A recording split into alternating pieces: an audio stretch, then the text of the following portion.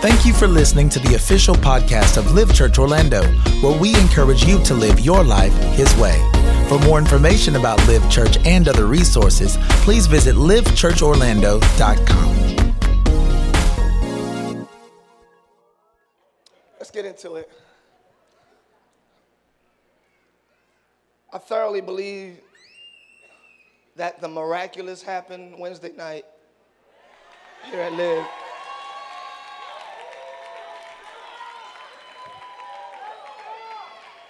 Woo!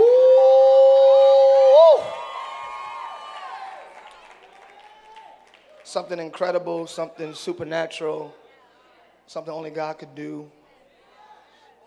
He did on Wednesday, and I'm not living off of Wednesday. Wednesday is gone. Today is a new day. I want to share some of the same things I shared Wednesday night. Not to get the same results, but to share the same revelation and information. I think we need to be on the same page as a church as to our theology in this area. I think we all need to be on the same page as a church, which is why I'm teaching it today. I'm not trying to go after Wednesday's anointing. That was Wednesdays. Today I want daily bread. I want new bread today. Amen? And don't live too much on your past, even past successes. I know we quickly get over failures, and that's hard to get rid of. But it's almost harder to get over past successes because you can become slave to either one. You can become slave to past failures or past successes to the point where you can't move forward. I know people who have had exceptional, in my other line of music, work, who've had exceptional music and masterpieces, but because it didn't get the Grammy that the last album get, they discredited themselves. And it's like, man, this is an awesome body of work. I don't care who said this is great or not. But because they can't live up to their own past successes, they're still depressed. Nothing bad happened. You just didn't do as well as the last season in your eyes. But maybe you're doing better in other areas this season. Are you understanding what I'm saying? The goal is to be whole. And that's what God wants us. So I want to talk about Give It Up Again. This is I didn't know it was going to be a giving series, but I guess this is what we're talking about now. We're talking about giving. We know there's more blessed to give than receive. My wife and I, when we learned this principle, I believe in 2002, 2003. I know by 2004, but that 2002, 2003, when we learned the principles of giving, we never stopped giving a certain way. We were always givers our whole life. But once you add your faith to it, you pull on the results. You pull on heaven's response when you attach your faith to a thing. So we've never stopped giving, and we've never needed since then, about 02, 03. We've never needed because God supplied. I like that little patty cake. That's if it was you'd be, I don't know. Anyway. So even recently, we taught on giving. We've been teaching on giving lately. I taught on giving Sunday, whatever. We give all the time. We give time, energy, money, whatever. We always give. I love doing it. I love giving. I'm more fulfilled when I give. And this week, does somebody have a guitar in the audience, or does somebody have a phone? Put it on silent, please. My ears are very keen. I can just hear. I'm just playing. This week, yeah, I'm trying to figure out if I'm going to disclose the amount. I got a check in the mail this week.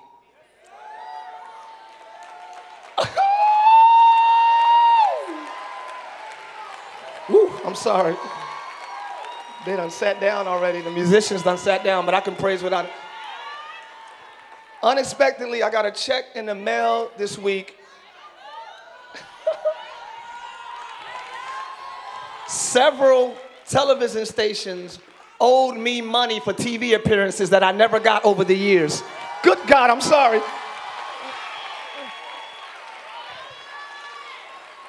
It's a nice figure, and I'm just happy that I got it. How? But God's going to give you some of y'all back pay in the name of Jesus. Woo! Stuff people have owed you for years is going to come to you in lump sum. Y'all missing what I'm saying because y'all just thinking about money. You're going to get lump sum apologies. You're going to get lump sum closure. You're going to get lump sum kindness, lump sum generosity, and for some, lump sum money because you are owed that. And God said, I will restore the years. Woo! Tell your neighbor, years are coming back to you. Woo! You thought all that was a waste? No, it was all collected.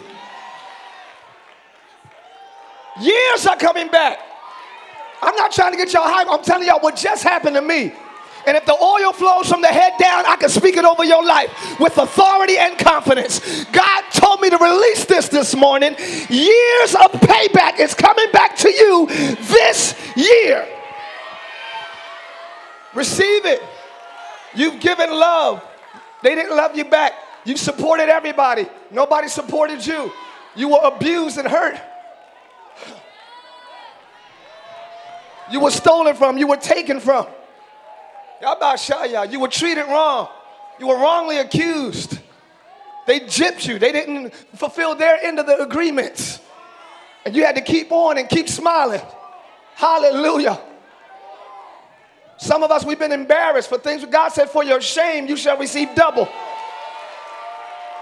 Everybody didn't go through publicly, but everybody that went through publicly on any level, whether your family knows or whether the world knows, God says, for your shame, you shall receive double. God has not forgot. I forgot. I just show up on TV like, hey, that's cool. They didn't pay me. It's all right. I mean, people saw it. It's all right. It's cool. As long as people saw it, it's cool. It's cool. It's cool. It's cool. Years. I didn't even think about it anymore. It was gone to me. But heaven was like, hold on, let's wait for the right time. Hold on. No, hold on. He moving to Orlando. Hold on. Yeah, hold on. Now, I feel the suddenly about to happen to some of y'all in this. Woo! Tell your neighbor, watch out, something's about to happen. I don't know when it's going. I might get a text while we're in church. I don't know. I might get an email before I leave. I might get a phone call before I get to my car. I'm not trying to get you excited. This literally happened in my life. Woo!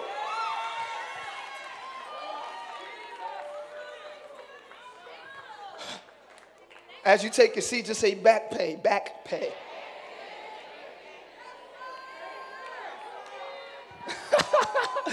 Back pay. Back pay. Back pay. Oh. Yeah, receive it. Some of y'all got the wrong diagnosis from doctors. Wrong medication. Wrong treatment. God said, I'm restoring years. I'm giving it back to you with interest. With interest. So let's talk about this morning, giving.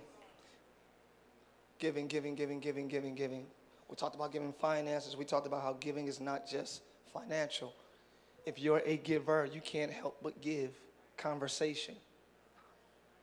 If I'm a giver, it's not compartmentalized.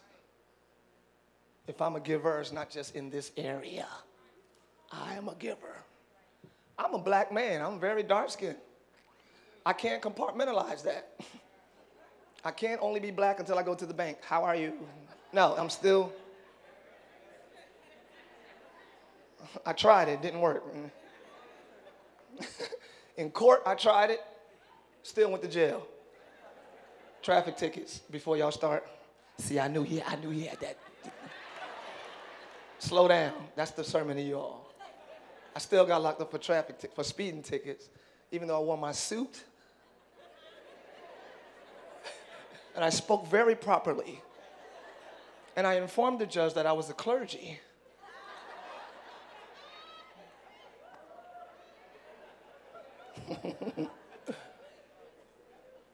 If you're a giver, that's just who you are in every setting. You don't have to be asked to give. Givers see needs and supply it without asking. Givers will see a need and just supply it without giving it any thought. So they said the scripture talks about how Paul was receiving from the church of Macedonia. And he was like, they were very poor, yet they were rich in kindness and rich in generosity. And I encourage you, and I said, listen, they were poor, but they were rich in generosity. I told you, don't be poor everywhere.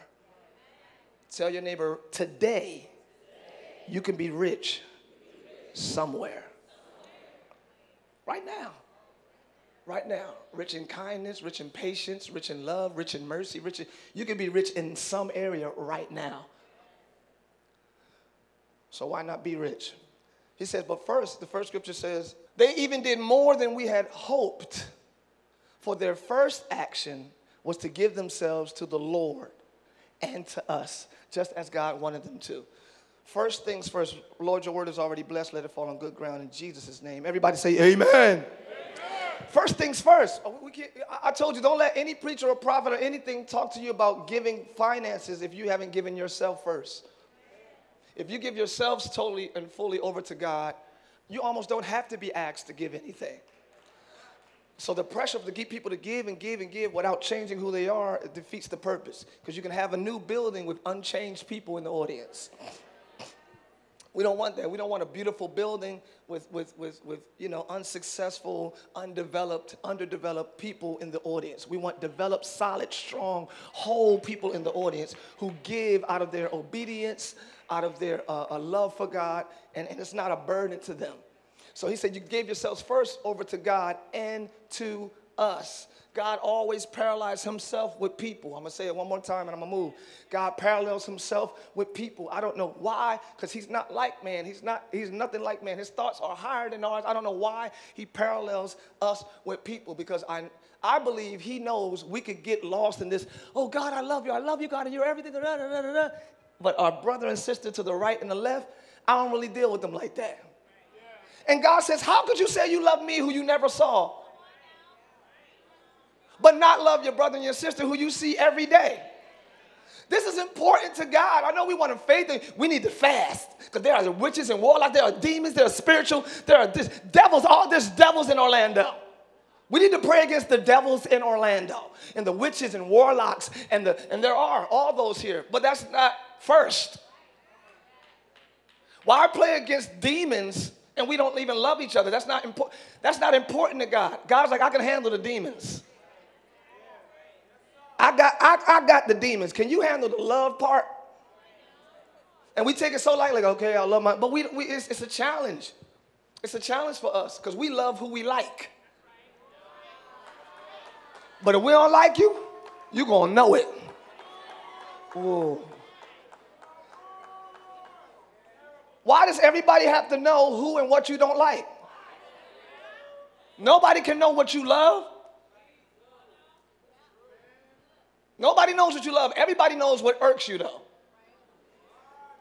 What kind of lifestyle is that? What kind of mentality is that? You give off more negative energy to kind of protect yourself so they won't bring that to you. So everybody knows she don't like da-da-da. So you're trying to protect that and never have it, but you keep inviting it because that's the energy you put out.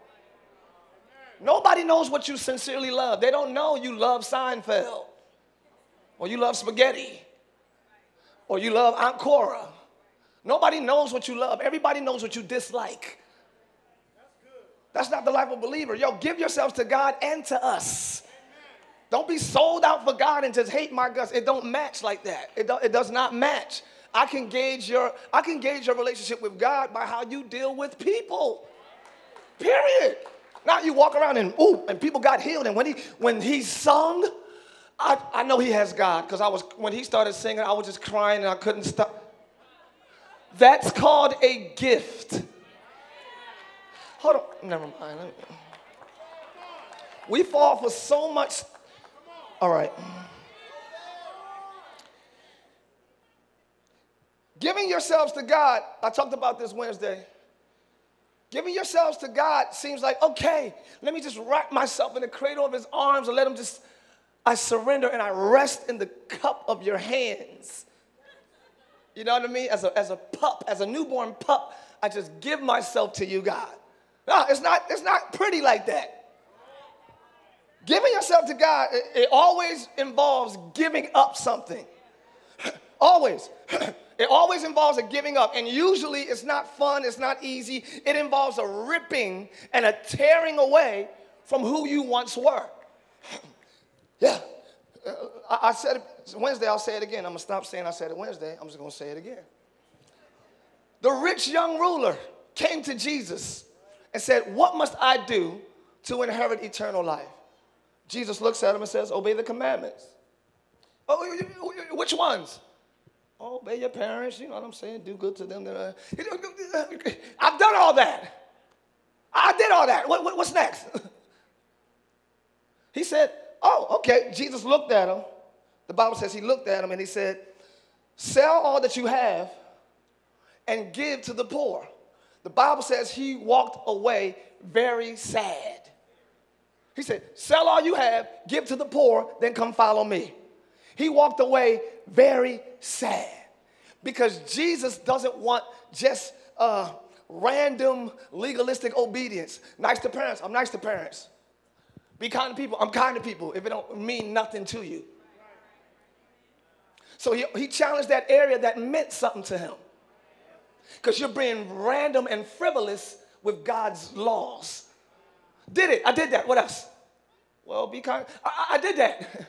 What's next? I need this eternal life. I need God to move. I need my come up this year. That's what we're talking about, all visitors. We're talking about the come up this year. All right.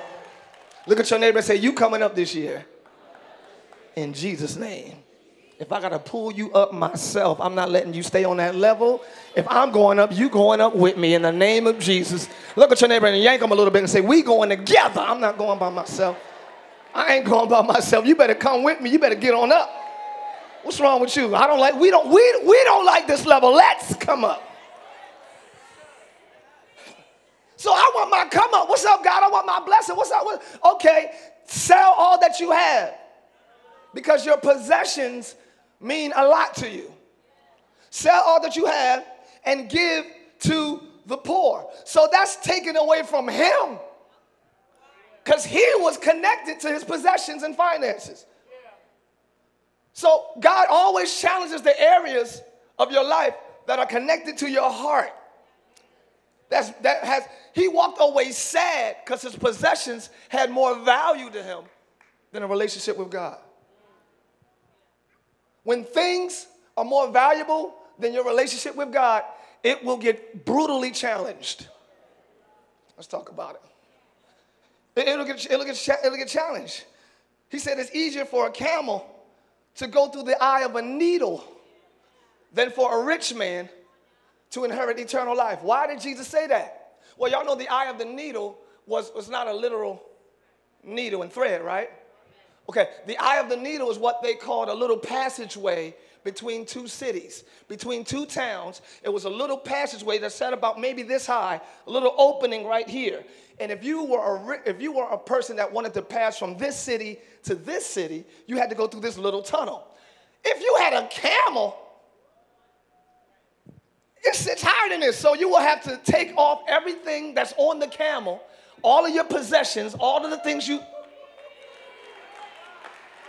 all of your baggage, everything you've accumulated on your journey, you got to let it go. You got to leave it on this side to cross over to the other side. Woo, it's quiet. This used to be my praise section. I think y'all more in my praise section today. When he says it's easier for a camel to go through an eye of a needle, the camel has to stump. The camel has to bow. The camel has to get on his knees. The camel has to humble himself. The camel can't stand strong. It got to humble himself. Sometimes you got to get low to go to the next level, and it's quiet. If you're not willing to humble yourself, get ready to stay on that side of the town. But if there's blessings on the other side, I don't care what I got to get rid of. I don't care how low I got to go. Anyway, you bless me. But because a rich man doesn't want to give up anything, he'll stay on this side with his possessions and just view the other side. We will not be viewers of the next level only. No, we will not be viewers. We don't want to stand here with all your baggage, all your wretchedness, all your relationships, all your friends that you don't want to get rid of, and looking at where you could be in life, looking at your future that you should be enjoying right now, looking at your purpose. We're not going to view our purpose. We're going to live our purpose. We're not going to view our future. We're going to live our future. We're not going to see goodness. We're going to live goodness. But you got to give up. You got to give up. So Jesus said that because that's a very trying process to go through the eye of a needle with a huge camel, because giving yourselves often involves a ripping and a tearing away. The next scripture says the word of God. Look at this. The word of God is quick and powerful. This is another version. For the word of God is quick, powerful, sharp. Now, I always didn't understand that part growing up. I love that the word is quick, because that means I'm about to be blessed fast. That's what that meant to me. The word is quick. Cool. I'm about to be healed so fast, it's going to make your head spin. He about to make a way so fast, I'm going to be driving before I know it. Because the word is quick. I love that part. Powerful. Of course I love that part. Nothing can stand in the way of the word. Sharp. Why that's in there? Why is sharp in the description of the word?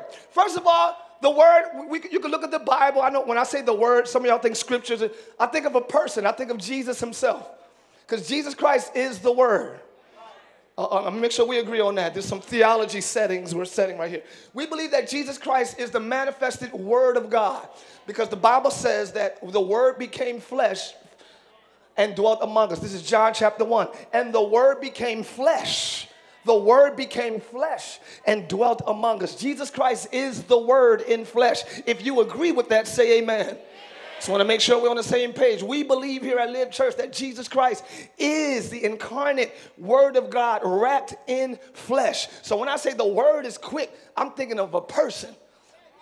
Personify it. The word is powerful. I'm thinking of a person. All right? And he's sharp. This says sharp as a surgeon's scalpel. Wow! Cutting. Hey! King James says piercing to the dividing. What's going on? That's why people don't fool with Jesus. They love God, but Jesus cuts. Muslim friends, Buddhists, Hinduism, whatever religion, they can go, God is love. God is powerful. The universe has given us the God in the universe. God in the universe. God, but that Jesus, it got quiet in my praise section. Look at your neighbor and say, something about the name of Jesus. It ruffles feathers. I love saying Jesus. It draws a line of demarcation. What side are you on? I just said Jesus. We don't went from the God zone to the Christ zone. What zone are you in? Ask your neighbor, what zone are you in? People love the God zone. There's no cutting there. But that Christ zone.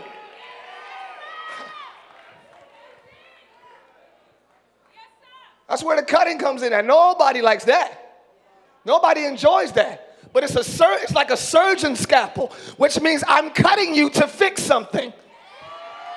Are y'all with me on this side? I'm just making sure. I'm not just cutting you to hurt you. The world cuts you to hurt you. Y'all remember that? Y'all remember the Good Samaritan? How they left him half dead? Yeah, that's how the world will beat you up and rob you and leave you half dead. God is not trying to beat you up and rob you and leave you bruised. I'm cutting you to help you. I'm cutting the areas I need to cut to get the disease out. I'm cutting the area, y'all. Has anybody in the room ever experienced a successful surgery? Lift your hands, please, because I need y'all to be witnesses, y'all natural witnesses of what God is doing spiritually. Keep your hand raised, please. Everyone that endured a successful surgery, you got cut open. Yeah, but you're still here. And you're not just here, but you're better. Woo. Look at your neighbor and say, I'm better after that. I'm better. Look at all the hands. Hold on, keep your hands raised. Live. Look at all the hands that are up. They made it through the cut better. That's in the natural. Imagine in the spirit. God God is doing some cutting, but not to kill you. The cut is not to kill. The cut is to heal. Oh, God. Tell your neighbor, this cut gonna heal you.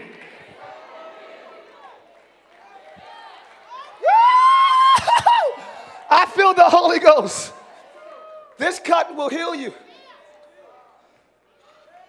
In the Bible, God used the children of Israel as examples of how he dealt with human beings. I'm going to use this sect of people to show how I deal with humans. He punished them sometimes. He gave grace sometimes.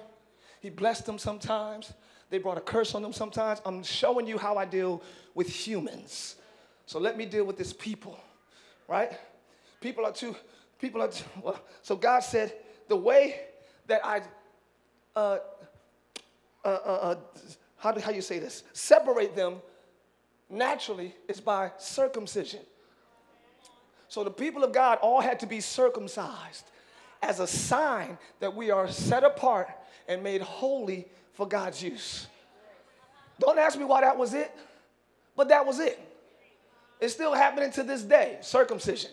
But back in the day, it was only over the children of Israel, only over the people of God, because they were considered purged. They were considered cleansed because they got cut. The way I know that you belong to God is not by speaking in tongues. Demons do that. Not by prophesying. Devils do that. But devils ain't cut. I know you're a child of God if you have been cut by God's holiness, and he cuts the private areas, y'all. I'm trying not to be too graphic because there are kids in the audience, you understand. But he cuts you in the private areas, so it's not a public cutting. Ain't that good? God will never embarrass you. We embarrass ourselves. By the time you get embarrassed, we done been warned 96 times. Wrong side. Where my real section at? Babe, I don't even want you standing up too much, but I see you standing on that note. God is never going to put you out there like that. You done been warned 153 times. Now on 154, wow, God. Wow. No, wow, you. I'd rather deal with you in private. I'd rather cover you. I'd rather show you grace. I'd rather give you mercy. We are so stubborn. He cuts the private areas, the places nobody sees. Ooh, that's what God's working on. We get saved and immediately try to change the outside. You just got saved last week, praise the Lord. You just walking differently. This is my seat. All right, God bless you. God bless you. God bless you. You try to change the outside. God ain't cutting the outside. Never mind. The inside, the places nobody sees is what I'm purifying. It's what I'm purging. It's what I'm sanctifying. It's what I'm cleansing. Because if I can get the inside clean, the outside, it's inevitable. God means what he says, man. Whether he says you got cutting everything, cutting through everything, whether doubt or defense, laying us open to listen and obey. Nothing and no one is impervious to God's word. We can't get away from it no matter what. So God is trying to do something in us before he does something for us or to us. We all want to be blessed. We all want to come up. I want your business to work. I want your family to be successful. I want your marriage to be all that. I want your kids to grow up and take over Orlando or the world or whatever they want to do. I want you, all your ideas to come to fruition and make you all the money you want. I want all of that, but that does not come first.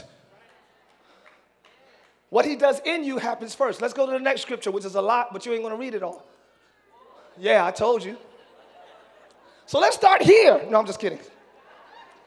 This is a picture of how God works. And I did it like this on purpose. I got 22 minutes left. I did it like this on purpose so we can see the dealings of God. The Bible says, and the earth was without form and void, and darkness was upon the face of the deep. This is Genesis chapter 1. In the beginning, God created the heaven and the earth. And this verse 2 says, and the earth was without form, deformed, And darkness was upon the face of the deep. Darkness means wickedness, evil. It also means confusion. All right? So now, confusion, darkness, and deformity is in God's earth. How did that happen? We believe the fall of Satan and all of that, but that's further theology that I don't want to talk about today. I want to show you how in verse 2, this is verse 2, chaos hit. But all the way down here in this little red section, this word says blessed. So I was looking for this word this whole time. We don't see the word blessed until verse 22. Are y'all with me? Okay, so chaos hits, problem hits in verse 2. We don't see blessed till 22. Trouble hits you at 2. You're not blessed till 22. Pain hits your life at 2. God don't bless you till 22. What is he doing for 20 verses?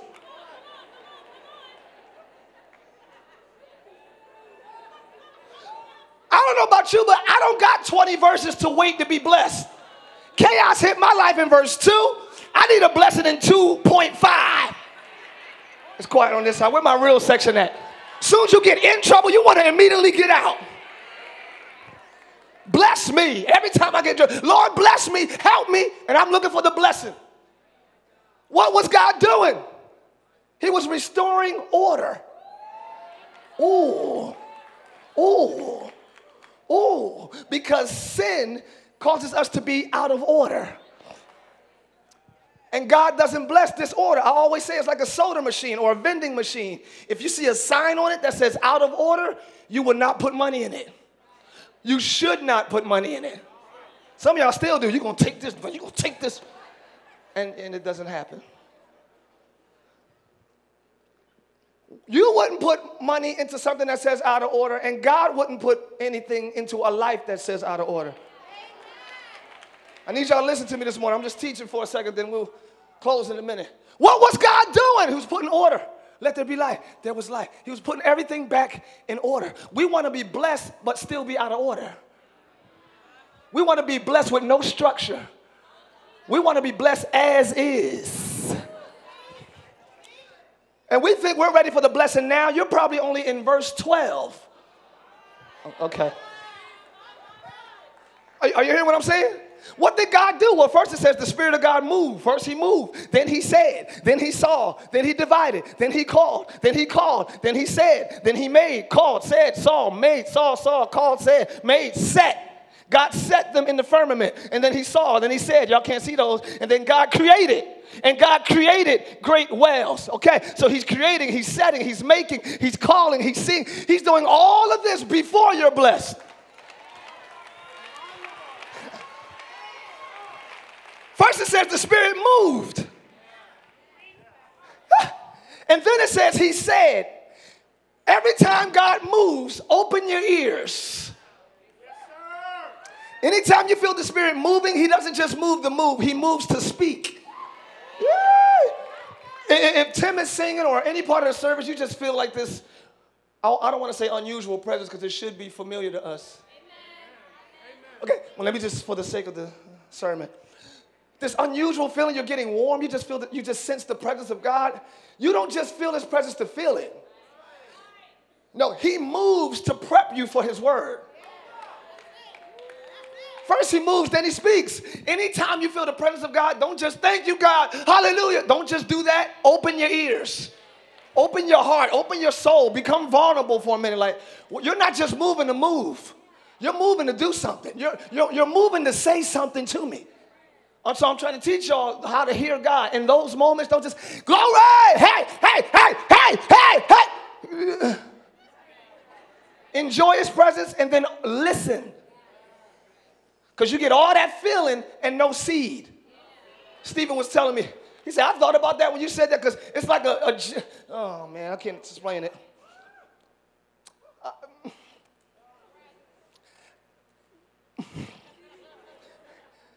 The word of God is seed. You don't just put seed in somebody. Man, I wish we need an adult service. Yeah, if God touches you or moves on you, he's not just.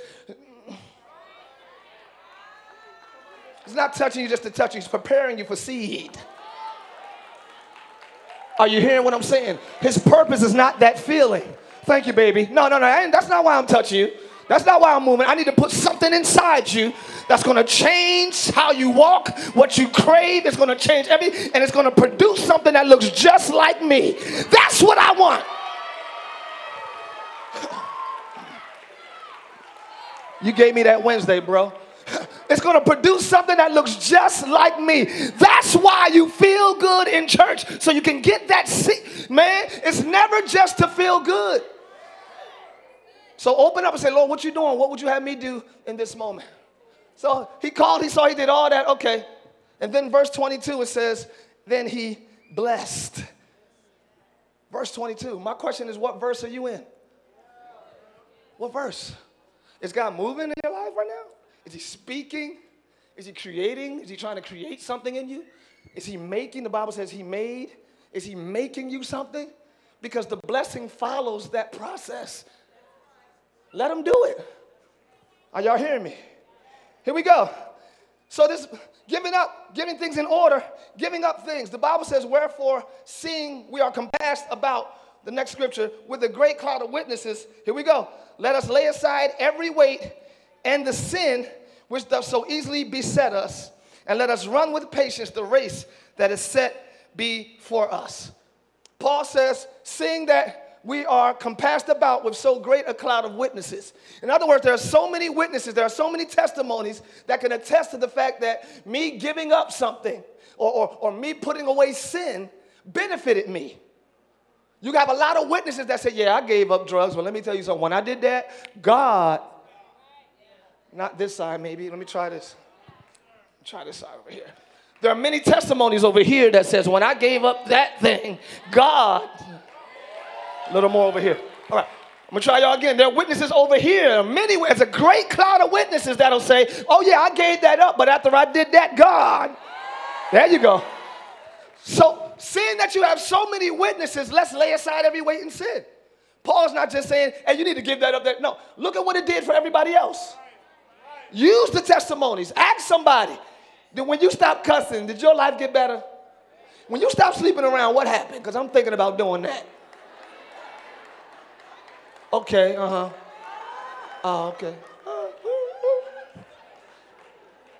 Ask. Get testimonies. Get witnesses. God is not asking you to do something that nobody else has ever done. It's common. It's regular. It's our reasonable service. Everybody who loves Christ has to do this. So ask somebody not, how did it feel when you broke up with him? No, don't ask about that side. We're not focusing on what we're giving up. What's the benefits? How did he bless you? What happened after that? Tell me. When you're giving up for God, the focus is never what you're giving up. The focus is always the promises. Or just, I love you more than that. I said it all the time when my wife and I started dating or whatever. I used to always, do that. She hated it. We had dinner. Where we go to date? We had dates at Denny's. Oh, well. We had Denny's. You know what I mean? She got her moons over my hammy. I had some buffalo wings or something with a pancake on the side. Fruit juice. You know what I mean? I'll be like, she'd be like, babe, could you? So you do that. I'm like, do what? That. Oh, my bad. Right. I didn't even know I did it. My whole family do it. I grew up seeing it. I grew up doing it. It's me. It's part of who I am. But it irritated her. So now, do I make her adjust? Or do I adjust?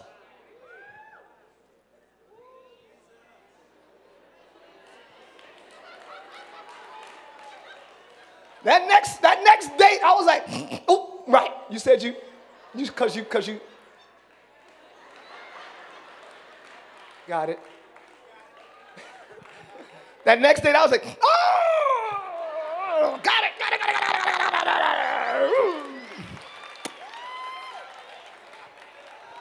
Next day, I was like, ooh.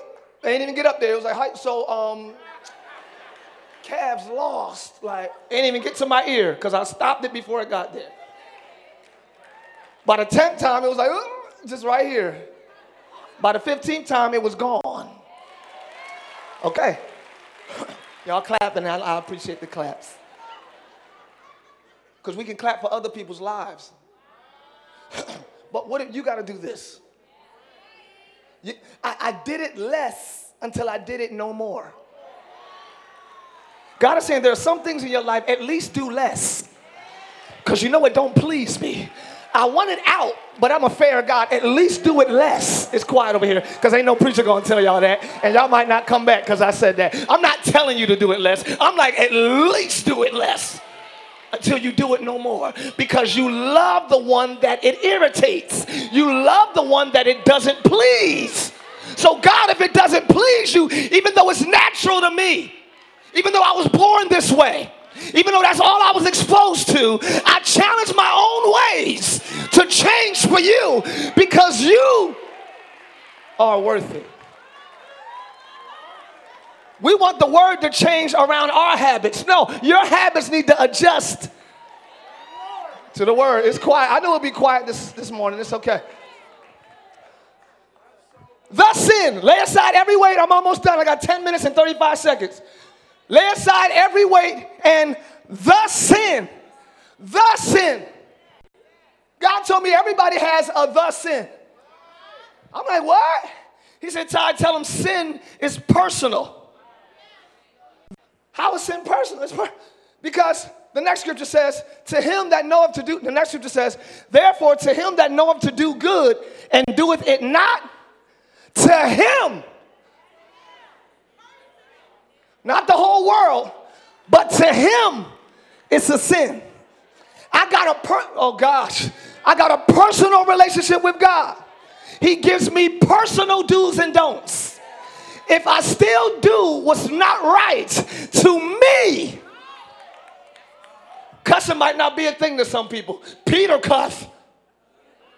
All right, cool. Enjoy that. I'm not saying you're going to hell for cussing. God bless you, and I hope you have another level of brilliance where you can speak from the next conversation. But if cussing is a sin to you, I'm not going to do it. Well, me. If it's a sin to me, I'm not going to do it in a room full of cussers. I'm not going to be like, well, they can do it and get away with it. Why is it something? I need to loosen up. I'm so churchy. I'm so churchy. I need to loosen up. I'm so churchy. Let me just. So what the. Now you start. And you're the only one in the whole room being judged because God told you. Okay. Y'all quiet. Everybody cussing. You're the only one wrong. Woo! Because you know, to you.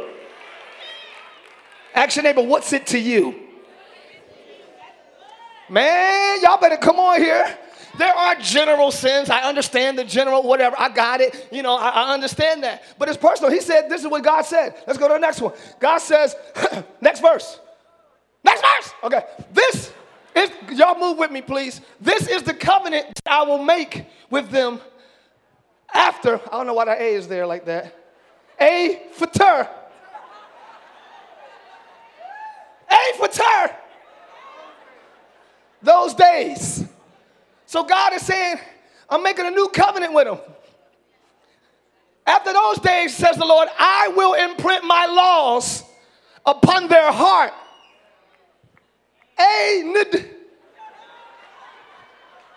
On their mind.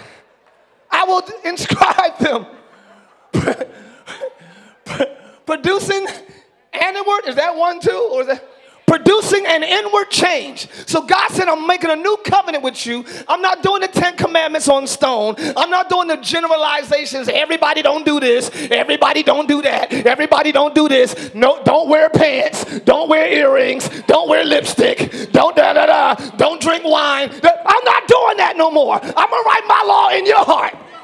We got a personal relationship. I'm going to tell you what to do. I'm going to tell you what not to do. Somebody say it's personal. Say it again, it's personal.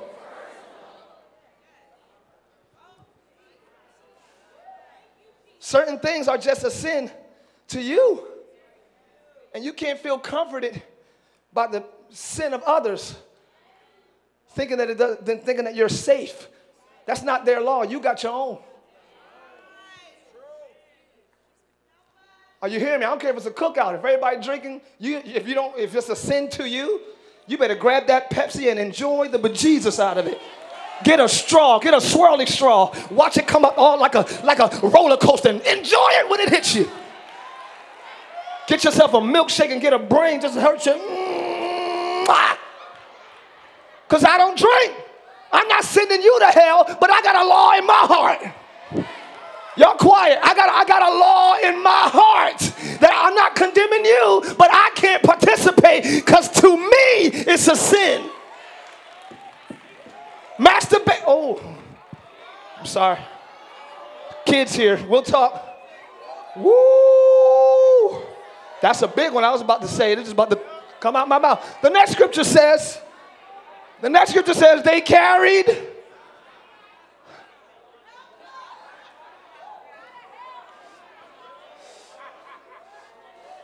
it's personal. He told David to kill certain people. But he said, thou shalt not kill in the law before that. So it's about what God is saying. I'm not telling none of y'all. See, he said kill. I knew it. I'm going to go put that pillow right over his face when he sleep. No, God ain't telling you that. That's the devil. Today it's the devil. Old Testament, it might have been God. Today it's the devil. Because they was killing for his name's sake. You just doing that because you mad. We pray against the spirit of suicide and mental illness now in the name of Jesus. Be healed, be whole in the name of Jesus. Be secure in your relationship and your identity with your Father. Let joy fill your heart and not sorrow. May you not be so narcissistic and think of all the problems.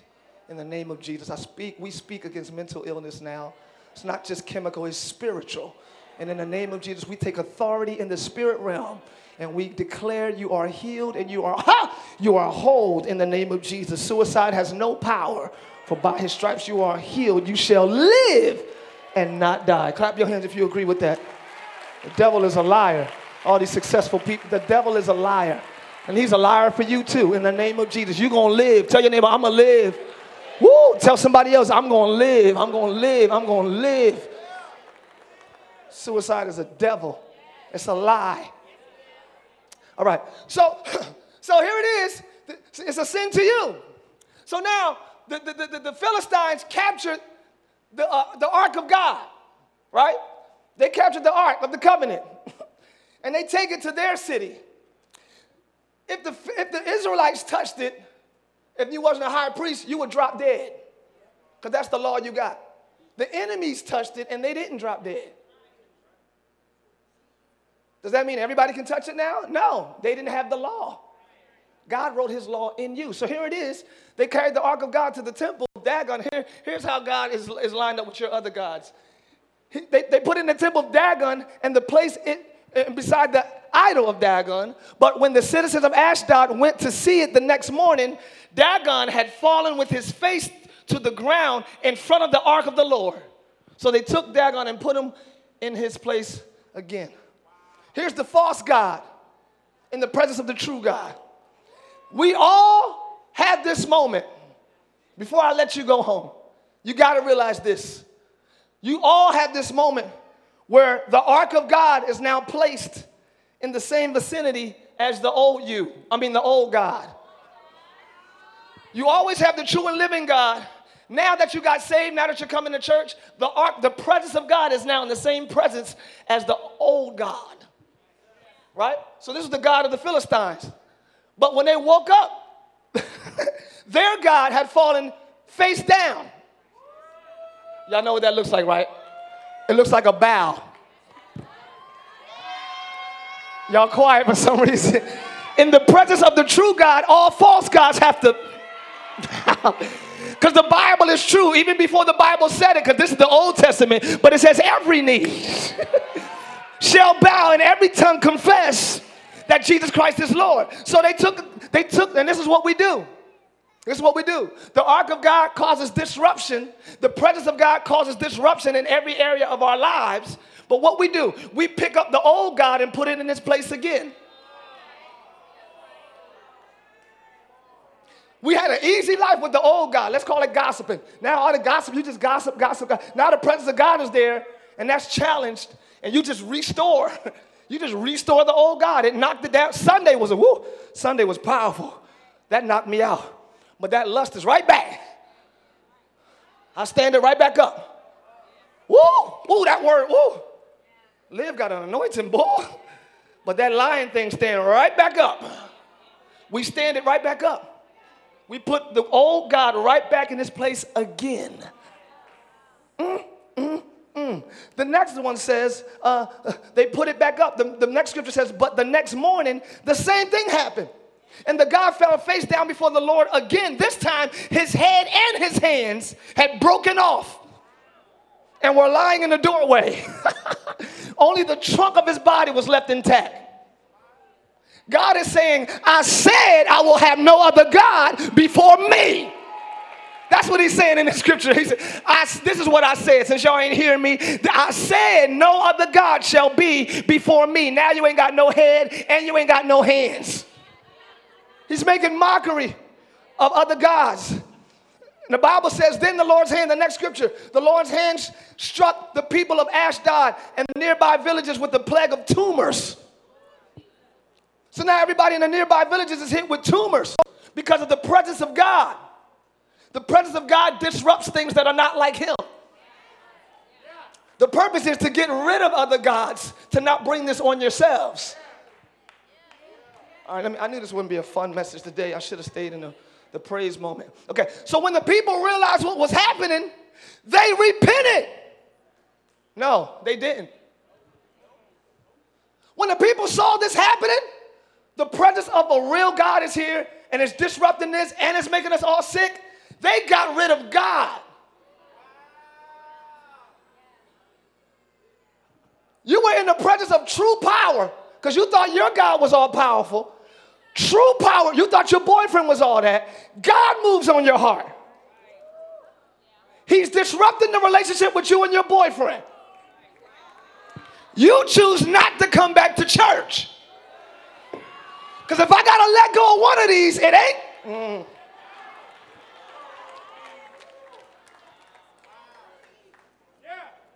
Tell your neighbor, don't let go of the wrong thing. All this stuff is hitting your life. All this sickness and tumors. I'm not saying this is why, but I'm saying this stuff is hitting your life and you're going to forsake the God element. Once they realized, the Bible said, when they realized what was happening, they cried out, we can't keep God in our life. Don't ever scream that. If it's challenging, you're like, man, I can't, living right is hard. Man, tough that thing out till the old God is flushed out of you. I feel something in here. Don't ever replace God. Okay, never. All right. So it says, in this all-out match against sin, here's the Message version, the next chapter. In this all-out match against sin, others have suffered far worse than you, to say nothing of what Jesus went through. All that bloodshed. So don't feel sorry for yourselves because you got to break up with your boo or stop whatever. I don't even know. I don't want to say frivolous things because fear could be a sin to you. Fear to you. If God says do not fear and you fear, that's a sin to you. Period. So whatever it is, don't feel sorry for yourselves. Or have you forgotten how good parents treat children?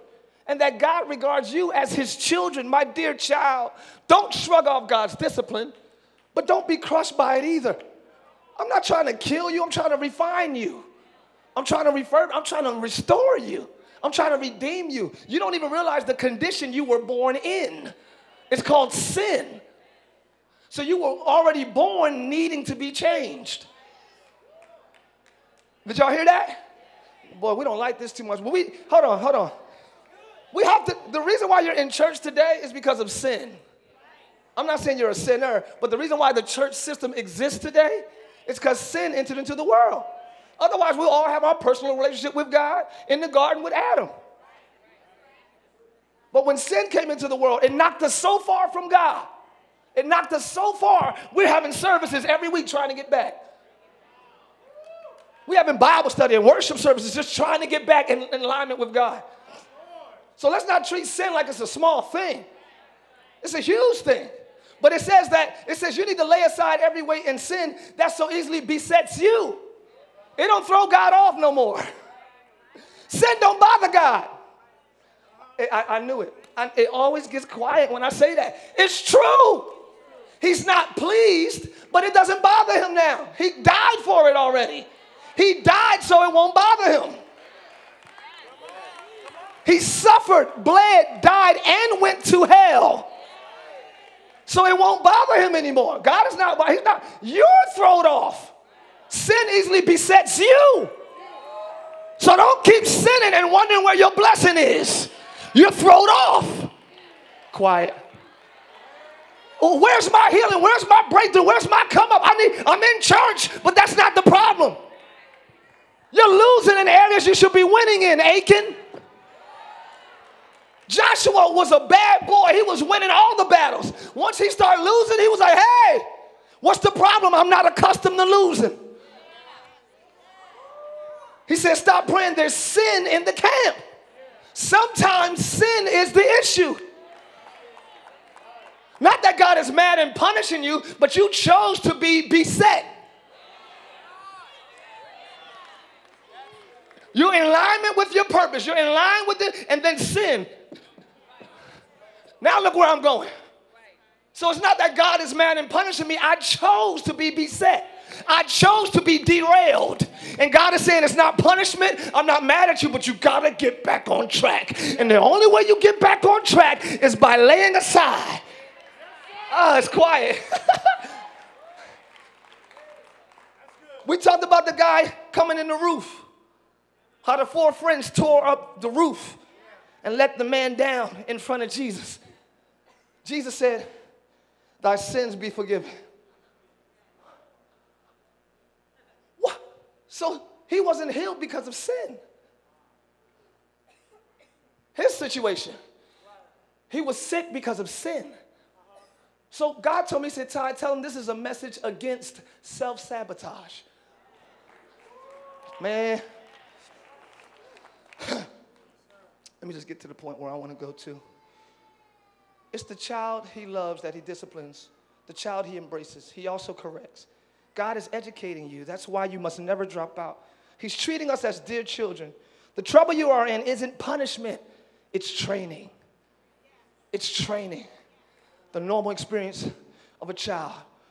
Let me go to the last one. Yeah, the next to last one. At the time, discipline isn't much fun. It always feels like it's going against the grain. Later, of course, it pays off handsomely. When you endure discipline, it pays off. For it's the well-trained who find themselves mature in their relationship with God. It says it pays off handsomely because you have a mature relationship with God. The greatest reward you can get in this earth is a relationship with God.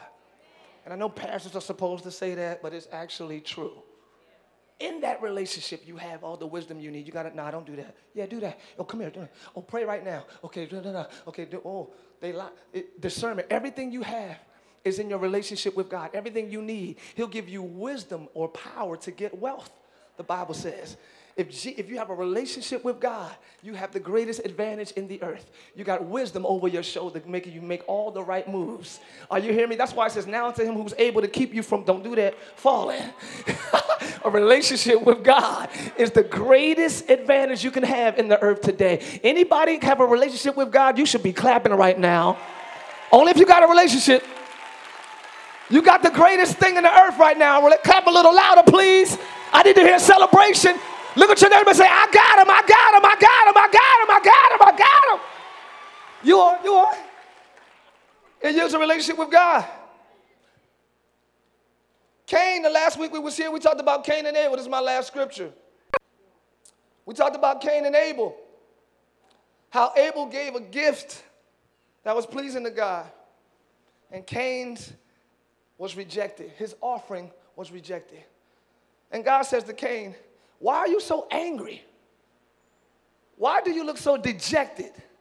You will be accepted if you do what is, I thought y'all would say it, right.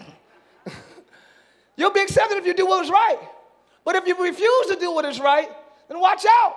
Sin is lying at the door, eager to control you, but you must subdue it and be its master. Told Cain, you should have did what was right. In other words, Cain had instruction, but he still chose to do what he wanted to do. Most of us have instruction and still choose to do what we want to do, and we're not accepted. Do what is right. I don't know my future. I don't know my purpose. I don't know what I'm supposed to be doing. You know what you're not supposed to be doing. It's quiet on this side. I don't know what God wants me to do. I just don't. I'm pretty sure it's not lying on people. I think it's safe to assume now. I'm not in heaven's meetings, but I can kind of assume he don't want you to do that. Gossiping and talking. I'm just saying light things. You fill it in. We know what he don't want. Start with that. Do what is right, and then more instruction will open. Then you do that, and more instruction will open. And before you realize it, you done came up. But you was just in constant communication with God, the relationship. Do what is right. If you do what was right, you'll be accepted. But if you don't, watch out, because sin lies at the door. So when you don't obey, sin is right there. That's why he killed his brother. Sin is right after disobedience. He killed his brother immediately. But if you obey, it says, it's eager to control you, but you must subdue it and be its master. Obedience makes you sin's master. I'm going to say it again. Obedience makes you sin's master. Other than that, you will be controlled. First of all, we shouldn't like being controlled by anything, even your own flesh. You shouldn't do everything your body wants to do.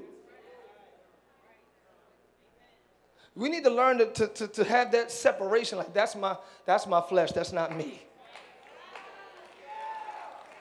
You need to learn the difference. I'm closing now. You can start playing that closing music. We need to learn the difference between what's the flesh, what's really us. The Bible says the spirit is willing, but the flesh is weak. So there are certain things the flesh don't want to do. And I don't mean sinful. I mean, once you start getting older young people, could y'all help me with this? Older young people. No, not 30 and 40. I mean like 60. Yeah, so y'all, woo, you 20. I'm not talking about you. I mean like 50, 60, 65, 70. Could y'all help me with this? You can look at young people. You can look at us doing praise and worship, jumping and running. You be like,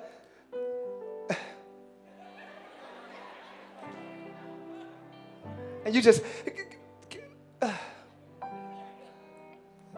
remember when I could do that. Knees ain't what they used to be. My shoulder, no D. My shoulder ain't what it used to be.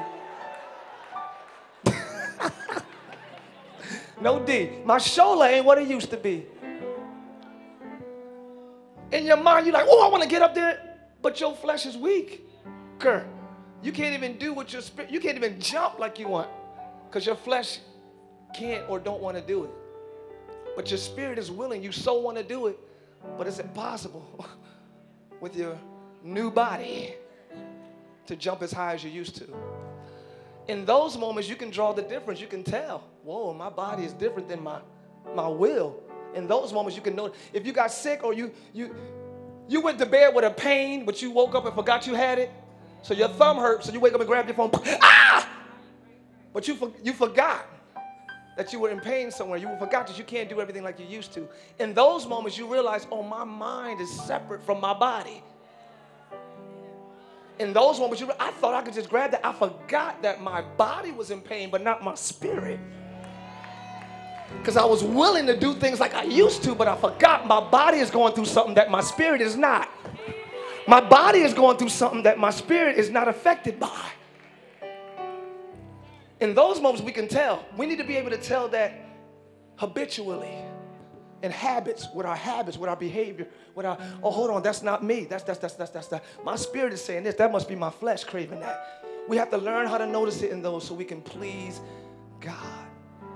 Everybody stand. You got to give it up. Give up your sin. Give up your weight. Religion is horrible. And I'm going to say it again for every religious spirit lurking. Religion is horrible.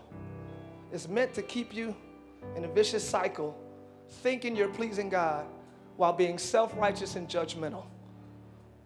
You think you're the only one right and everybody doesn't have it right and they're not living right and I'm doing what's right and they're not doing it. Woe is them because I'm religion. Let it go. Just be pliable. Just be clay in the hand. Like, Lord, I don't know. Whatever you want for me. Live. We will not let sin or weight block our come up. Religion is weight. Bitterness is weight. Stress is weight. Don't let it block your come up. And sin, like straight up. I thank God for grace, but it don't mean do whatever. It don't mean do whatever and expect heaven's endorsement. That's the crazy part. If you're going to do whatever, do whatever. But don't expect God's endorsement if we're not doing things his way. Thanks for listening to today's message. We pray you were blessed by God's word. If you would like to partner with us so that we can continue sharing the gospel around the world, please visit livechurchorlando.com.